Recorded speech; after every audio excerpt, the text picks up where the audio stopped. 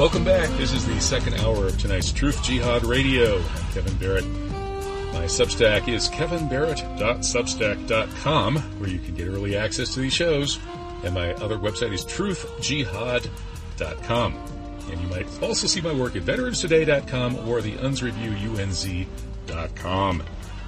Tonight, we are talking about traditional family values and their opposite. Talked a little bit about John Carter's articles about the devouring mother of the digital longhouse and things like that, the masculinity versus femininity questions.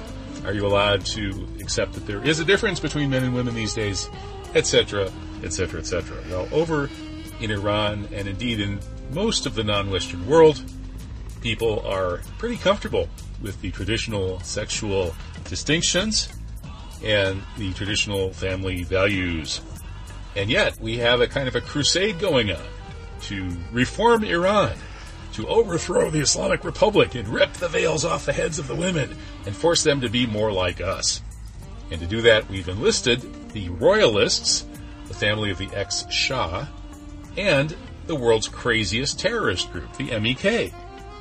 Will they succeed in ripping the veils off all the Iranian women? Well, let's ask J. Michael Springmann. He just got back from Iran, and he was very busily counting the number of women who were running around without headscarves, the number who had bad hijab, and the others who were wearing hijab more normally or traditionally. And he just wrote about it in a new article, Modern Iran, a Study in Contrast, Part 1, Women.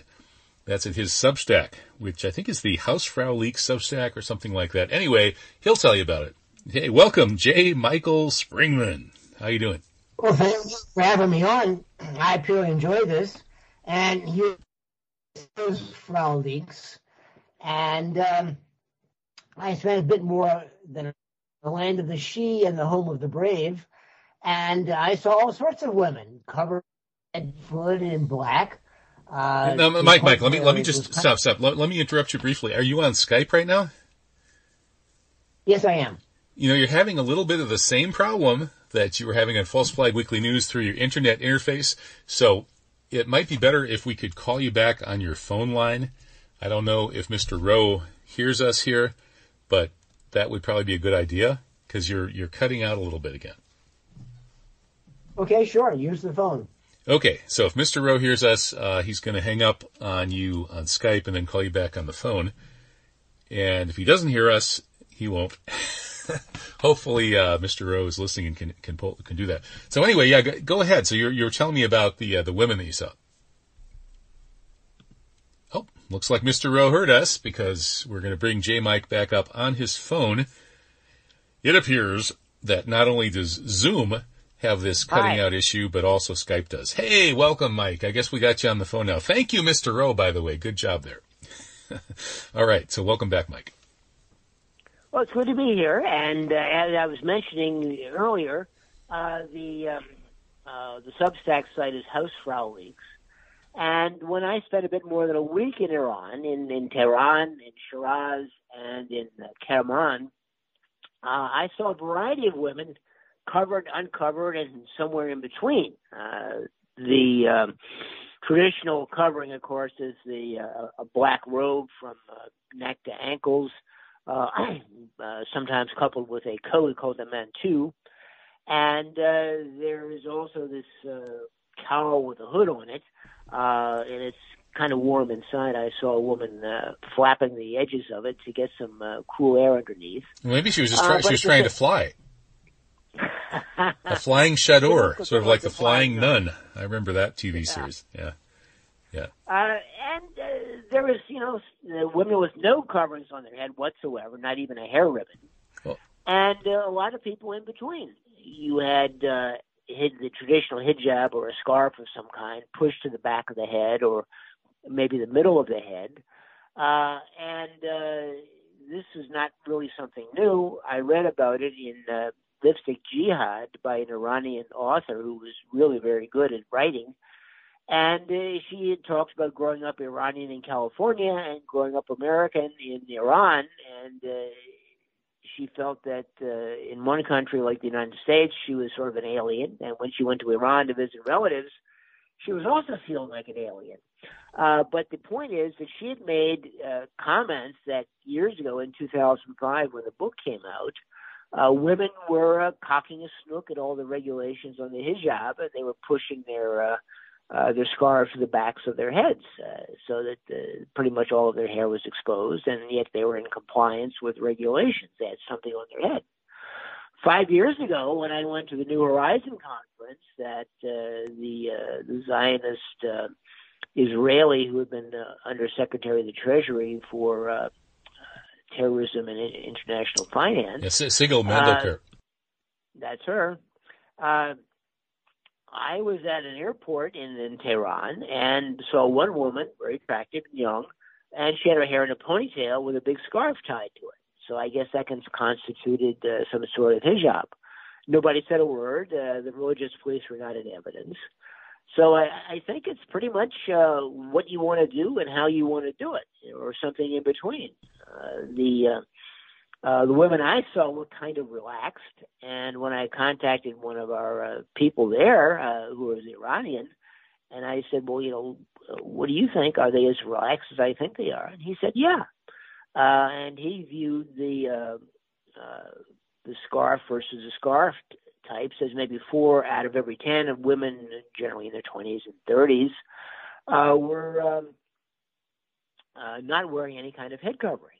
Well, wait a minute, Mike. That's 4 out of 10 total women, or just in that particular age group? Because when I was there for a part of that time, same time that you were, and I didn't ever see any place where it was even remotely like that. I mean, even in the airport where you get all these sort of westernized German women, Iranian Germans and stuff like that who take off their headscarves when they get to Germany or even when they get on the plane. But in the airport, everybody, except very few, maybe 5%, about 1 out of 20, maybe 1 out of 15, were not wearing anything. But all the rest of them had some kind of cloth on their hair. So, and that hasn't been enforced since October. So now, what we can see is that what I saw anyway, was the vast majority are keeping some kind of cloth on their hair, even though they no longer have to. Well, yes and no. The guy said 4 out of 10 were uncovered. I don't know whether it's that high, but I saw more and more women uncovered as the week went on. Was that like in Shiraz? In Shiraz, on the plane, and in Kerman as well. When I was at this trade fair and exhibition in Tehran, I saw a lot of women without coverings. I saw one Iranian woman with kind of a cap on her head, with long flowing blonde hair spilling out from underneath of it. And she was selling her designer wear. She designed women's clothes that combined traditional Iranian styles with foreign ones, mostly from Latin America. And she was sort of unusually uncovered, I guess you would say, since she had kind of a cap on with all this hair. Wait a minute. I mean, technically, though, I mean, the having some form of hijab in Iran, it really just means having any kind of cloth on the hair. And then there's bad hijab, which is like really having a tiny little piece of cloth way at the very bottom of the hair. And then there's everything in between. But the distinction would be between having something like that and having nothing at all on the hair. And what I'm saying is what I saw in the streets of Tehran, in the airport, and wherever else I went there, was the vast majority still had something on their hair, even though they don't have to. Well, a lot of people did. And again, it's a variety of styles, from uncovered to pushed to the back of the head to a scarf or something like this. So it's, I seem to get the impression that the longer I was there, the more uncovered women I saw. Mm-hmm. Yeah, it sounds like maybe in Shiraz, did you go to the university in Shiraz? Yes, we did, and they were all covered there. Oh, interesting. Okay, because I would have thought maybe the university would be the place where they weren't. But interestingly, one of the things about the hijab that most people don't realize is that it led to a dramatic increase in female education, because prior to the 1979 revolution, the conservative families, who make up a majority of Iranian families, were afraid to send their daughters to those hotbeds of iniquity, the universities. And after the revolution, by putting on hijab, which sends the signal basically that, I'm not a piece of meat, I'm a spiritual being, and that's respected within the culture. Suddenly it was cool for young women to go to universities, and so it went from a tiny fraction of women went to universities back prior to 1979, and today women are a majority of university students in Iran, as well as very well represented in all sorts of professions. So even the hijab even brought in hitchhiking. I don't know how many years it was post 1979 that you actually could see lots of female hitchhikers all over Tehran, because that Islamic ethic of women being spiritual beings, not pieces of meat, led men to be chivalrous. And that's really what the hijab culture is all about. And in most countries, of course, it is not legally enforced. And of course, it's the women themselves who are the main deciders of whether they're going to wear the hijab.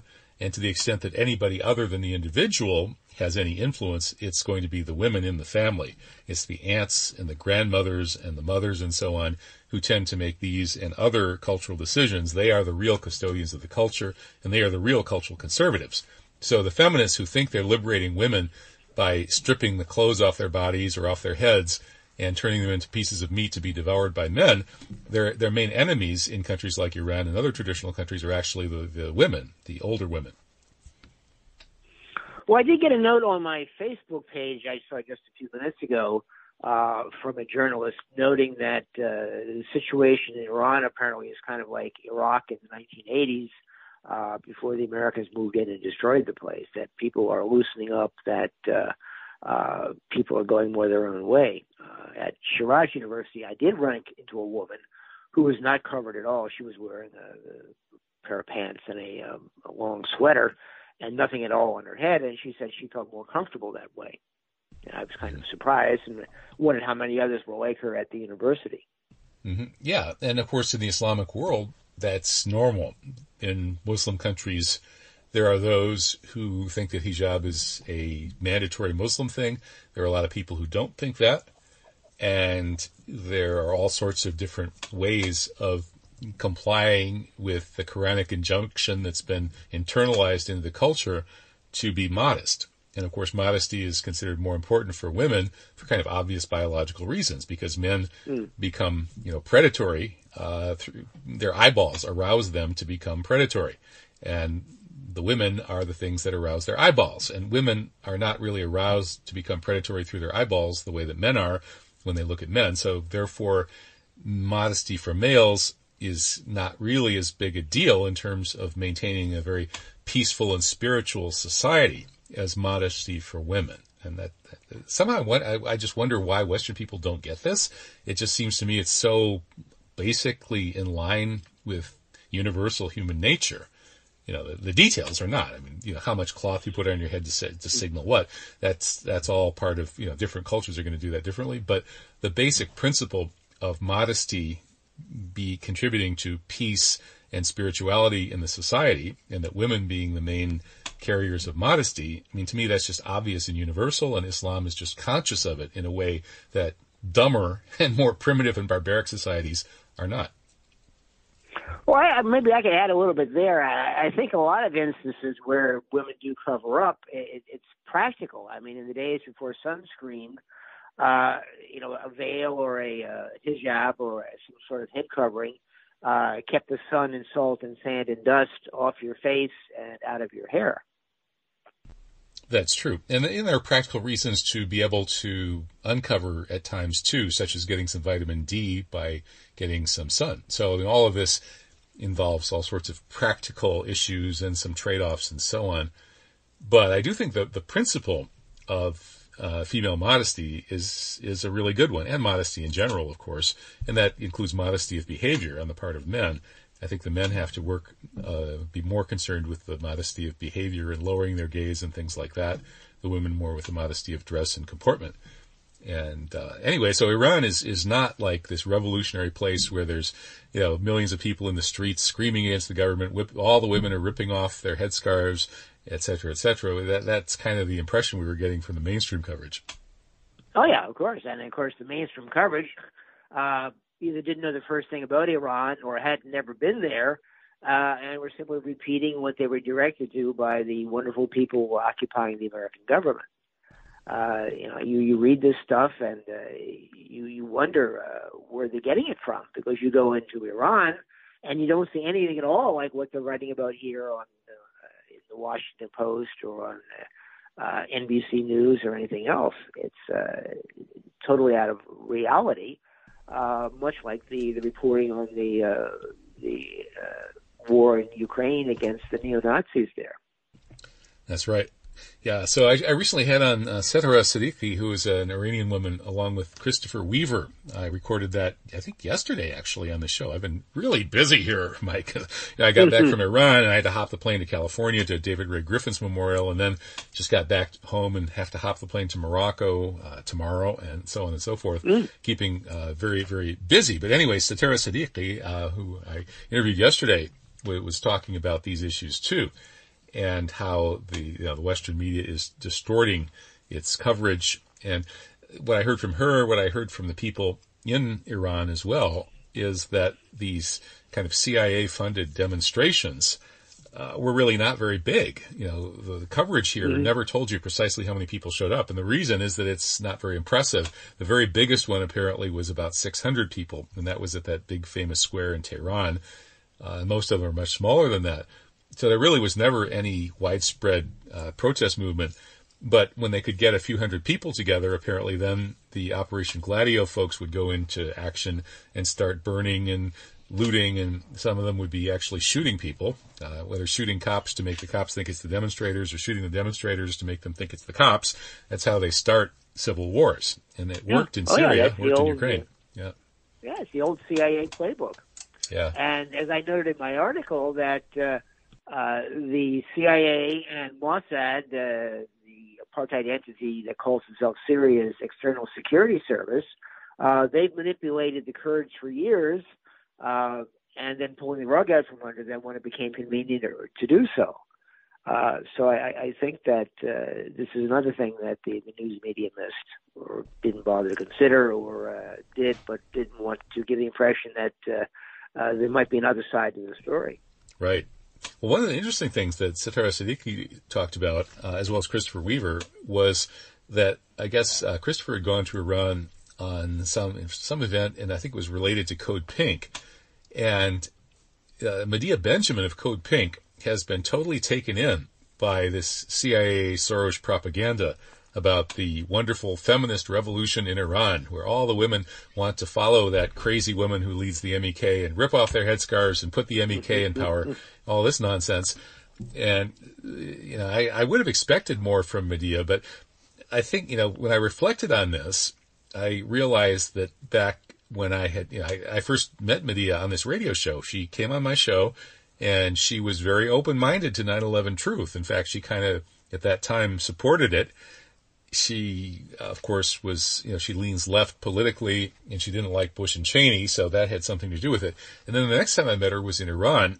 She came to one of our conferences back 10 years ago or so, and there she was sort of a lone non-9/11 truther. And she was very angry that everybody else except her in the whole city of Tehran, it seemed like, was a conspiracy theorist. And but I think Code Pink, I forget whether this is a rumor or a confirmed fact, but as I understand it, they do get some Soros money. And Soros, of course, is CIA. And there's a great piece recently by, what's his name? C.J. Hopkins, who wrote about how global capitalism is trying to destroy all human relations and all centers of power except for the free market economic money relationship. In every other relationship, whether it's a relationship of people to a traditional culture, to a religion, to political leaders outside of the economy, political leaders who are not bought and sold by oligarchs, they're trying to destroy that.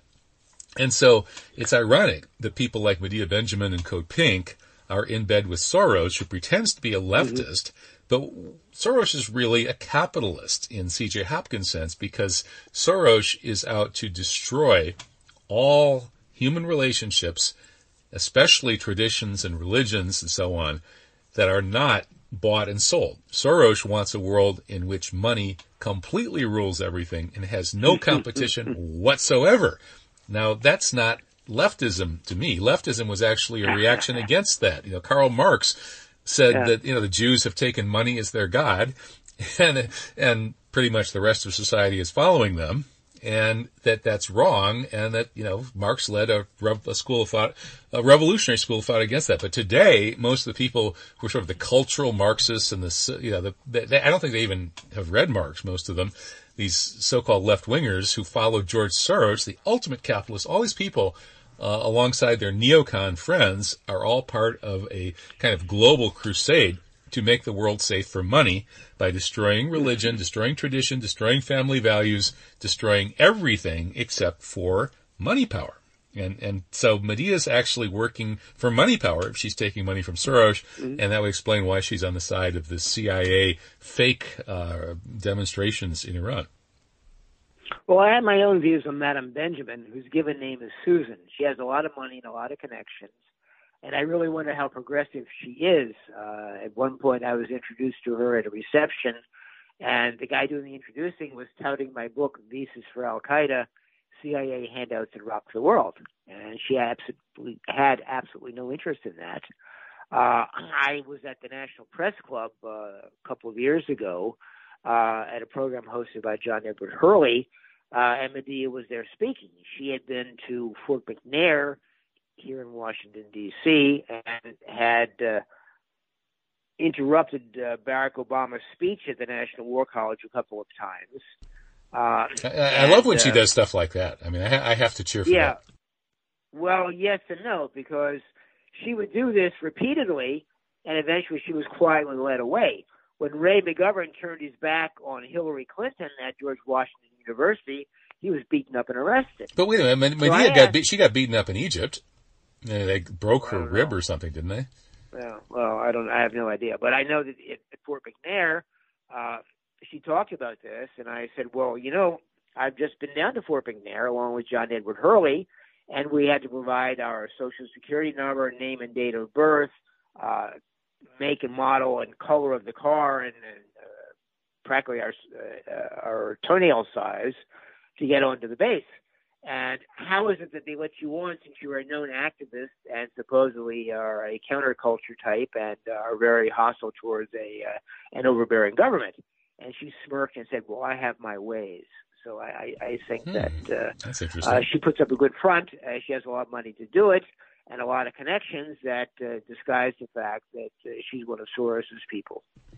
Yeah, that's kind of how it looks to me too. It's too bad because she does a lot of cool stuff. But anyway, yeah, I guess where you stand on things like Iran and 9/11 and maybe JFK. There are some of these issues that really separate the honest, well-informed people from those who are less honest or less well-informed. And people like her and Chomsky. I just reposted my lecture. Why Chomsky's wrong about 9/11. People like that seem to me to be a really mixed blessing at best, in that whatever good they're doing then often ends up being part of a kind of a sheep corralling operation, right? Where Chomsky, keeps everybody quiet. He basically totally just neutered the left on 9/11. And he also played that kind of role with the JFK assassination as well. And now here's Medea, cheerleading for the CIA arsonists and vandals and murderers in Iran. It's it's disillusioning. So getting back to your trip. I was with you in Tehran for just a couple of days, and I had to fly back for the David Ray Griffin Memorial. And then you went on to Shiraz, the university.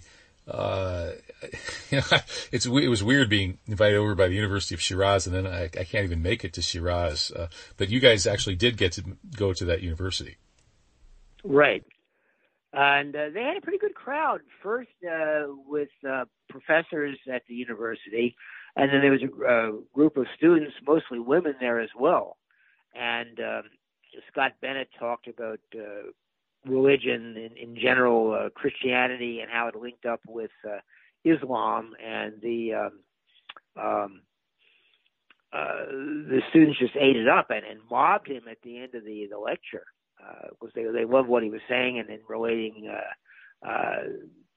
the better points of Christianity with the better points of Islam. Well, that's interesting. And it's kind of symptomatic that Muslims overall seem to be much more friendly to Christianity and Christians than Christians are to Islam and Muslims. It's unfortunately. Yeah. Well, the Christians have been brainwashed for decades by the evil Muslims, and this goes back to Jack Shaheen's book "Real R-E-E-L Bad Arabs," where he analyzes Arabs and Muslims in movies and cartoons and things. Go back to the beginning of motion pictures almost, and you see how they're mocked and denigrated. And one instance I well remember in the movie that made Audrey Hepburn a star, Roman Holiday. At the end of the picture, she's this princess receiving the press corps from all over the world in Rome, and they go through the New York Times and the London Times, this paper and that paper, and the only paper from the Middle East that's mentioned is the Times of Israel. This is another way of denigrating the Arab and the Muslim. They don't exist. They don't write. They don't have newspapers. They're not intellectuals and so forth. Despite the fact that most of Western science is based on, and medicine is based on what Muslims did 1,000 years ago. Well, the Times of Israel, huh? They could have at least picked Haaretz, which is a halfway decent paper. The Times of Israel is a totally whack job, Netanyahu psycho genocidal Zionist all the time, whereas Haaretz is actually pretty good. Haaretz covers Middle Eastern issues better than the New York Times does. But yeah, no, you're right. There is that kind of prejudice, and I think the Muslims tend to be friendly towards Christians in part because it's right there in the scriptures, especially, the Quran says that the people will be the best friends of the Muslims will be those who say we are Christians, and that's because they have monks and devoted, pious, religious people. They're not arrogant. Yeah. So it's very complimentary towards Christians, really. And then there's of course, the very important covenants of the Prophet Muhammad, peace upon him, with the Christians of the world that enjoin all Muslims to protect Christians till the end of time. And a lot of people don't even know about that, but they've been a big part of Muslim political bodies forever. So there is this weird asymmetry where the Christians have tended to really be hostile, pretty systematically hostile to Islam and Muslims, whereas for the most part, Muslims have not been. They've been actually very friendly, with a few exceptions, like with ISIS and so on, manufactured by the usual suspects. We have these crazy psycho pseudo-Muslim groups like ISIS, but the vast majority of Muslims are actually pretty pro-Christian, and they all love Jesus, pray for his return. Whenever I tell Christians that, their mind boggles. What? Muslims are all praying. Yeah. They consider Jesus the one and only true Messiah, and they pray for his return. We never learned that. Yeah.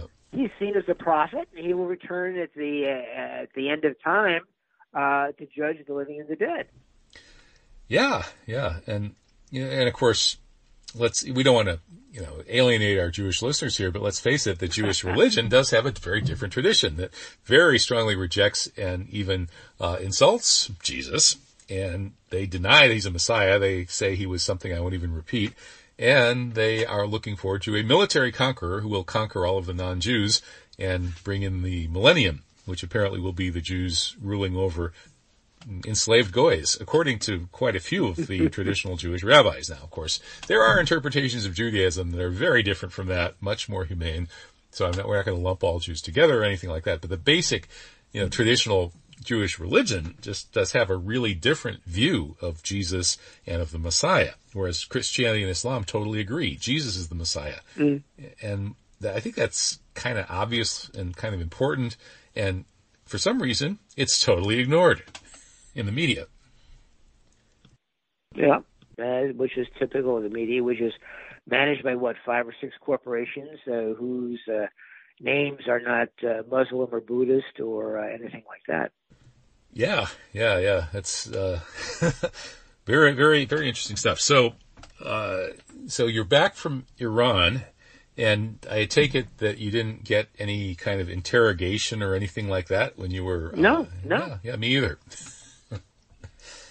Yeah, I've actually kind of wondered about that because the only time I ever had a serious interrogation, detention type of thing coming back from anywhere was coming back from Western Europe. I'd gone through the Netherlands, Belgium, and Germany talking to Turkish communities with a professor from UW Milwaukee. And then we got held and detained on the way back. Huh. We had, and we couldn't even use the bathroom for like 3 hours. It was actually kind of unpleasant. And the guy who was there to pick us up had no idea what happened to us. For all he knew, we disappeared off the face of the earth. And then finally, when the person showed up to quote unquote interrogate us, it was a guy with a Muslim name, but a perfect English, American English accent, who turned out to be a fan of my work, and I ended up autographing books for him. So that was weird. But coming back from Iran, I've never had to do any more than once the guy says, well, what'd you do in Iran? I gave him the 1-minute version. He waved me on. Other than that, not even a greeting from the authorities. So, yeah, weird. Yeah, with me, it was the hardest part was getting through the mob to the immigration office. Of course, they're understaffed, and it took me an hour to get through. But Wayne Madsen told me years ago he came back from Iran, and he got the treatment. They had unwrapped all the gifts. He had very carefully packed away in his suitcase and took his cell phone and went through it and things like this. And he was kept hours in inspection. Yeah, I think Art Olivier had a really bad greeting from the authorities when he came back from Iran once too. So I don't know what that's all about. But this time I was kind of a little suspicious about what might happen because back in 2019, as you recall, we had been planning to go to a conference sponsored by the former NGO New Horizon, and the FBI suddenly went and contacted all of these Americans, or a whole bunch of us who were invited, and told us that we would be arrested when we stepped off the plane on the way home if we went to this conference, because, as you said, Sigel Mandelkar, the Israeli Treasury Department sanctions enforcement czar, had decided that New Horizon was some kind of whatever terrorist group, I guess. They tied it. They're anti-Semitic too. Oh, of course, and of course they had Holocaust the rabbi, deniers. David Weiss, and Nico Peled there, the Israeli American. So I don't know. It's how you push this viewpoint through, and then stamp out any possible opposing thought or idea or fact. Yeah, my take on it is they just don't want ordinary Americans to be doing citizen diplomacy with Iranians, and especially dissident intellectual types hanging around with Iranians and finding all this common ground. It's kind of their ultimate nightmare, I think, when E. Michael Jones goes to Iran and calls Tehran the capital of the free world, and you suddenly see the possibility of this kind of Catholic Muslim alliance. And I think the people in charge, especially the Zionists, find that threatening. Yeah, well, I found my time in Iran extremely relaxing, and I'm back here in the state of confusion, and I'm wound up like a spring and ready to bite somebody's head off. But while I was there and being run from Shiraz to Kerman to various sites in Tehran, walked my legs off, and I was busy every minute of the day, and I was fine. I enjoyed it. It was great. Exhilarating, in fact. Yeah, I always have a good time in Iran, too. And so maybe, inshallah, we'll get more invitations from universities. Inshallah, maybe I'll actually get a chance to speak at whichever university invites me next time. Because I felt kind of bad about having to rush back, but I guess it took them a while to process the visa. And finally, when the dates were selected, it just happened to be these dates where I already had a prior commitment to go out to David Ray Griffin's memorial. But, next time, maybe, it'll work inshallah. So, it's interesting, Mike, that, you wrote this classic book, Visas for Al-Qaeda, the handouts that rocked the world. And that same method of sort of weaponizing, sort of mercenary, fanatics and or mercenaries, sometimes mercenaries playing the role of fanatics, seems to be still out there, whether it's the neo-Nazis in Ukraine or the ISIS and Al-Qaeda types that the same CIA folks that were having your embassy or consulate or whatever in Riyadh, Saudi Arabia, issue visas to Al-Qaeda members to come to the United States, they're still working with those kinds of people and going after Iran. They're sending terrorists into Iran. It's kind of shocking. But the American people still don't seem to have waken up. I guess they all have to read your book. Yeah, and I don't know whether they're going to do that. I always refer to Americans as being pig stupid and badly educated. I mean, they're not traveled. If they go to 5 states, as one German local hire in Stuttgart told me, they're well traveled. They don't go to Europe except to see France or Germany as some kind of Disneyland, and they're looking for America rather than looking for Germany or France. And they don't speak any known languages. And of course, the United States is bordered by 2 countries, one of which speaks English. So there's an awful lot of education that's got to be done. And especially because the United States is currently the global hegemon, although maybe not for much longer. And you'd think that an empire that is essentially trying to rule the world would be full of people who are interested in the world. They would become experts on various parts of the world, and they would learn languages, and they would see themselves as responsible administrators of the various provinces that their empire is ruling over. But the American people, as that video, Who Should America Attack Next shows, they can't find those simple, obvious countries on the map. And this leads us to the realization that the American empire probably isn't long for this world. I don't think the American people even really want an empire, which is why they're not interested in the provinces. And I had an interesting interview earlier with John Carter, who wrote an article about how the U.S. can't possibly win this World War III that we're basically already in now. And he wonders whether that looming defeat of the United States in this World War III that we're in might not be intentional. That is, they're like throwing the match. They're deliberately getting into a situation where they know they're going to lose. His theory would be that the global plutocratic elite, that is the oligarchs, the Western bankster oligarchs, who are the real power behind the empire, may decide that they'd be better off if they took down the U.S. and eliminated the American Constitution, which provides for all these individual rights, so they can more easily administer their global slave plantation. And I told him, well, that sounds like a paranoid right-wing conspiracy theory, but that doesn't mean it isn't true. What do you think? Is John being paranoid, or is he being realistic? Well, at first when he started, I said, "Oh, this is nonsense. This guy has his head in a bucket someplace." But then when you look at it, if you break up the United States and break up Europe, you've got the banksters and the oligarchs and the Soros types out there, the deep state, figuring, well, we can make more money out of doing this than we can out of simply trying to administer Iran or administer India or someplace like this. Let Narendra Modi use his money to influence elections in the state of Maryland, for example.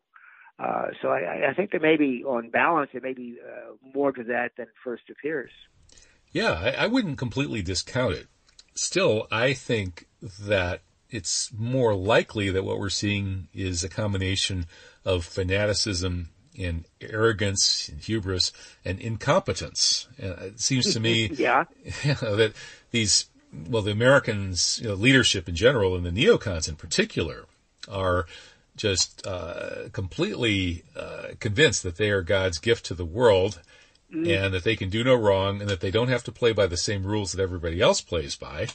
And so they are getting themselves into this losing situation basically through incompetence and hubris. And that's kind of what Seymour Hersh seemed to imply in his article about how Biden's people, those neocons around Biden blew up the pipeline.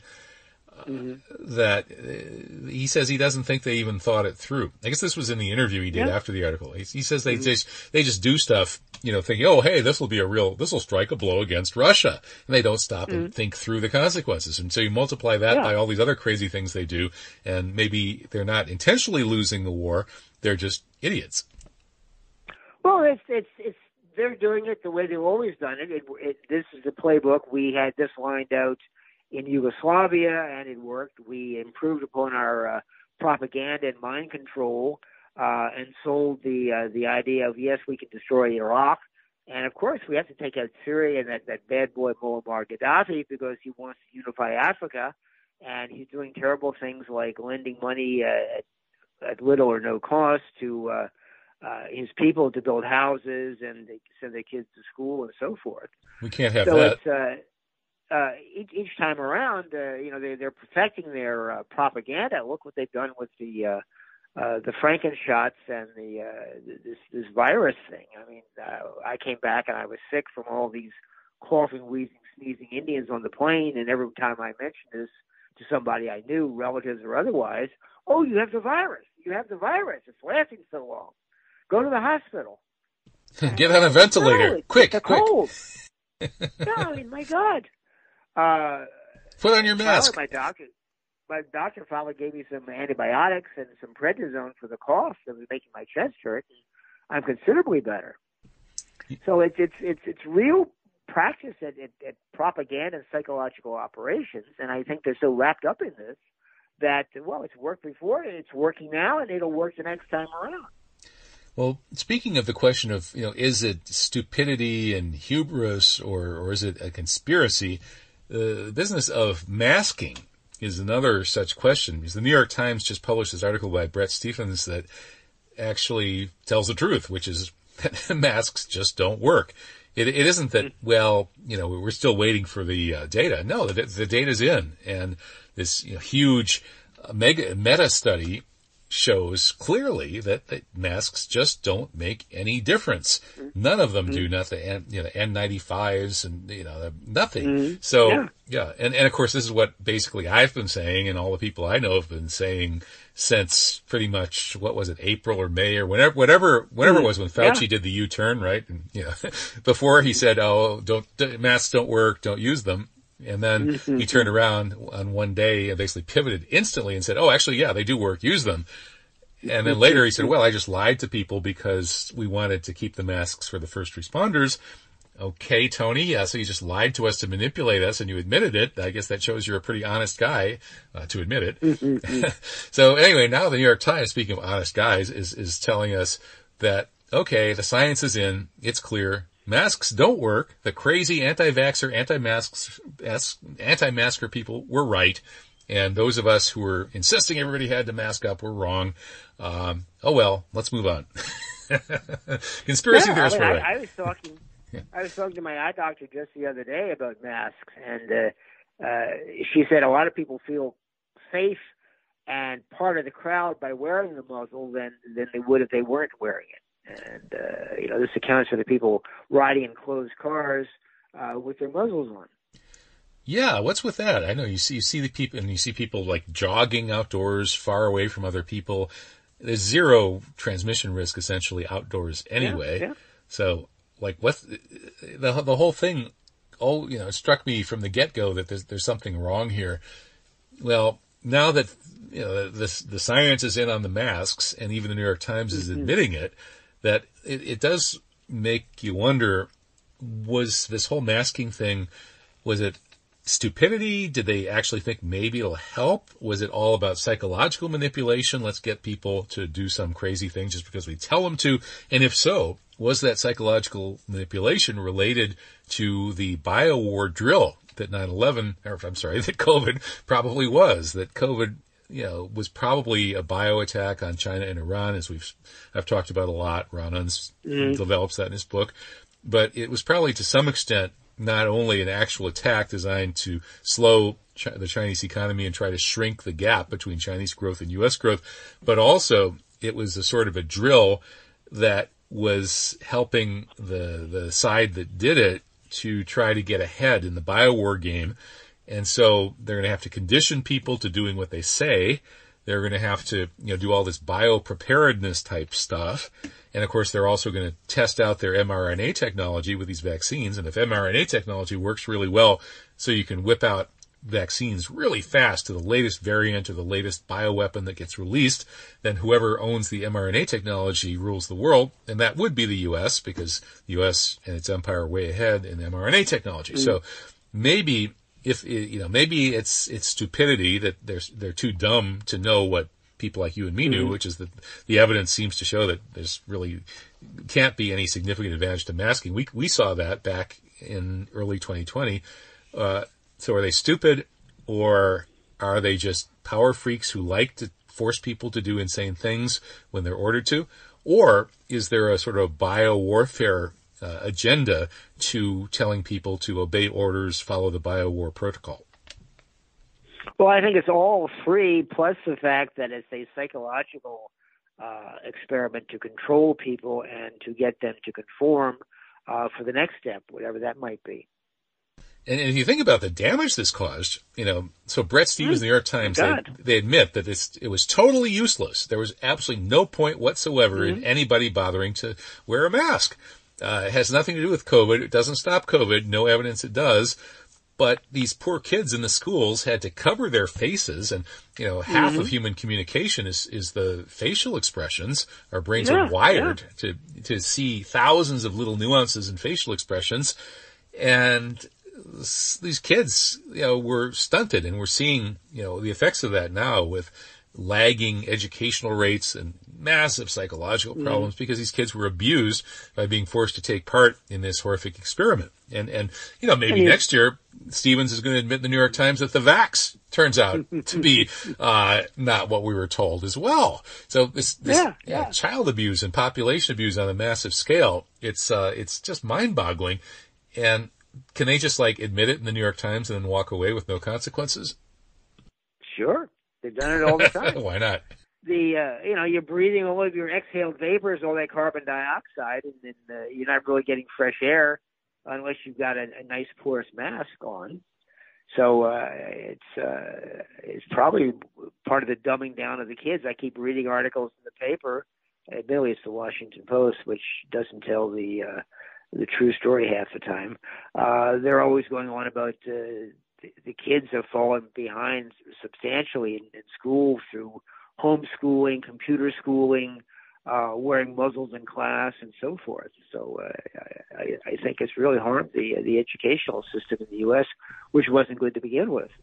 Nothing compared to what's going on in Europe, say in Germany, or maybe in Japan.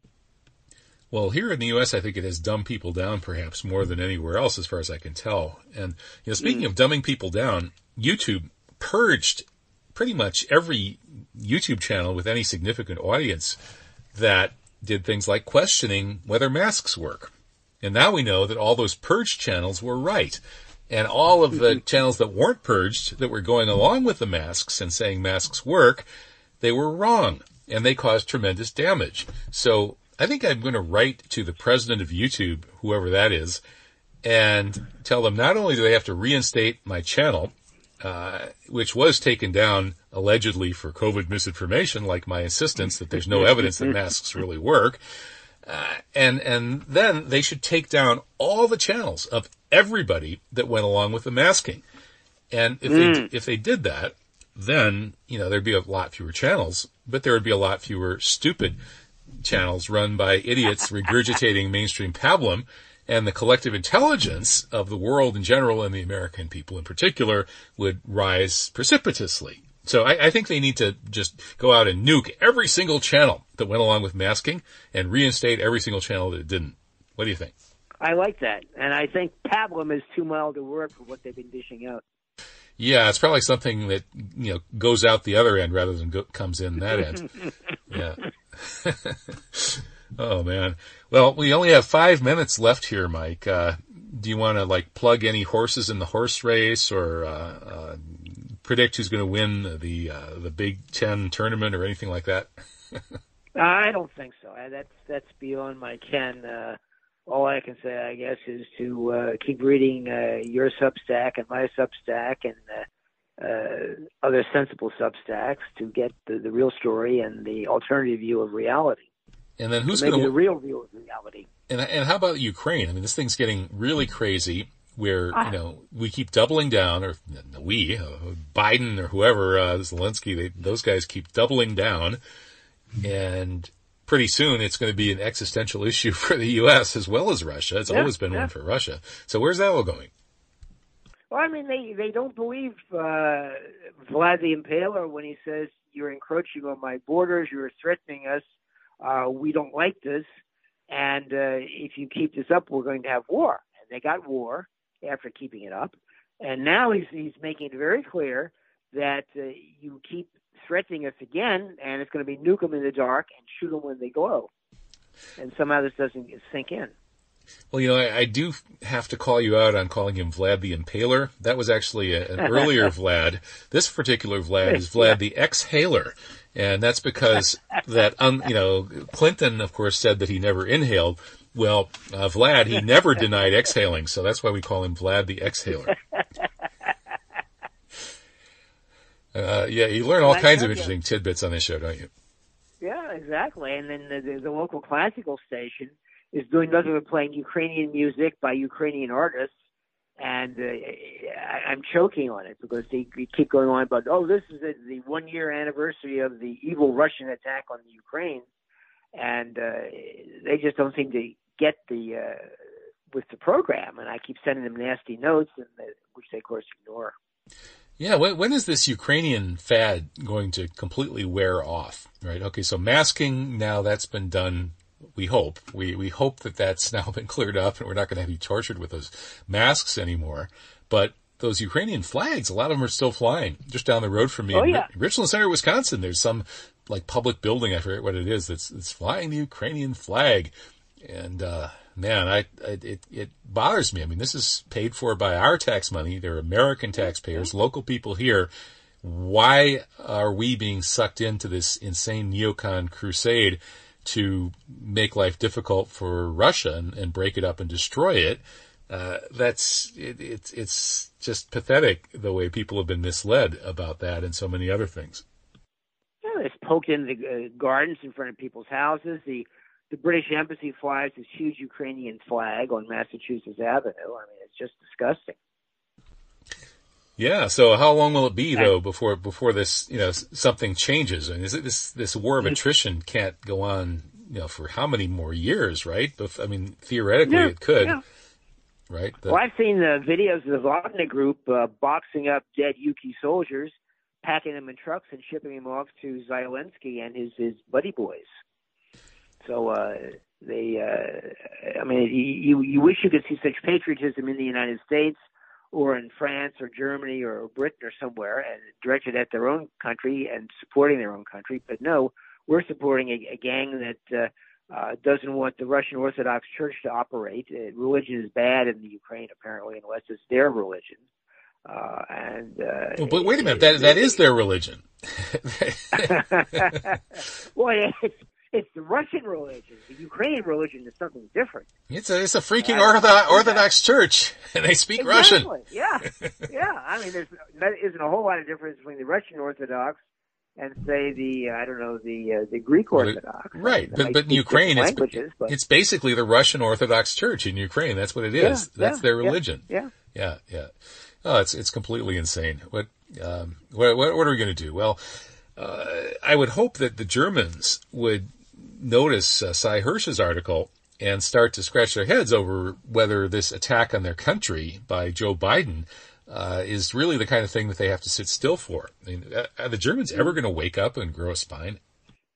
No, I don't think so. I mean, they were doing it at one point with the Alternative for Germany party expanding by leaps and bounds, and then Merkel and her extremists started clamping down on them and hounding the journalist Manuel Oxenreiter out of the country, blaming him for all kinds of stuff and accusing him of all kinds of crimes. But the Germans are cold because of stupid decisions made by their government at the instigation of the American government. And I just don't see it. They're having marches in German cities now against this nonsense. But it's played down, and I don't know whether they're going to get enough people to make a real difference or not. But people have been fed up with the German government for years. Yeah, the Germans seem to be kind of passive-aggressive in terms of pursuing their national interests. They can never admit that they're just going to stand up for their national interests and do it directly and responsibly and sensibly and so on, because standing up directly and openly for your national interest would be too much like Hitler, and he discredited that. So instead, they have to really pretend to be sort of globalist and politically correct and this and that, but they still passively aggressively sometimes do pursue their national interests, like when they busted up the Balkans after the end of the Cold War. There were all these cases where they actually do that. So maybe, in this case, somebody who's lost a lot of money on this pipeline sabotage, this terrorism by Biden and his friends, some of these German industrialists who've lost their shirts, maybe some of them have enough money and power to influence German politics to change things. That's my hope anyway. Inshallah. Inshallah. And that's the end of the show and a good last word for Truth Jihad Radio. Well, thank you, J. Michael Springmann. Always good to hear from you, and it's a nice change from False Flag Weekly News where you just talk about anything we want in no particular order. Well, I thank you for having me on. I really enjoyed it. Okay, likewise. Take care, Mike. Bye. Okay, bye-bye. It's J. Michael Springmann, author of Visas for Al-Qaeda, Handouts That Rock the World. I'm Kevin Barrett of kevinbarrett.substack.com. See you next time.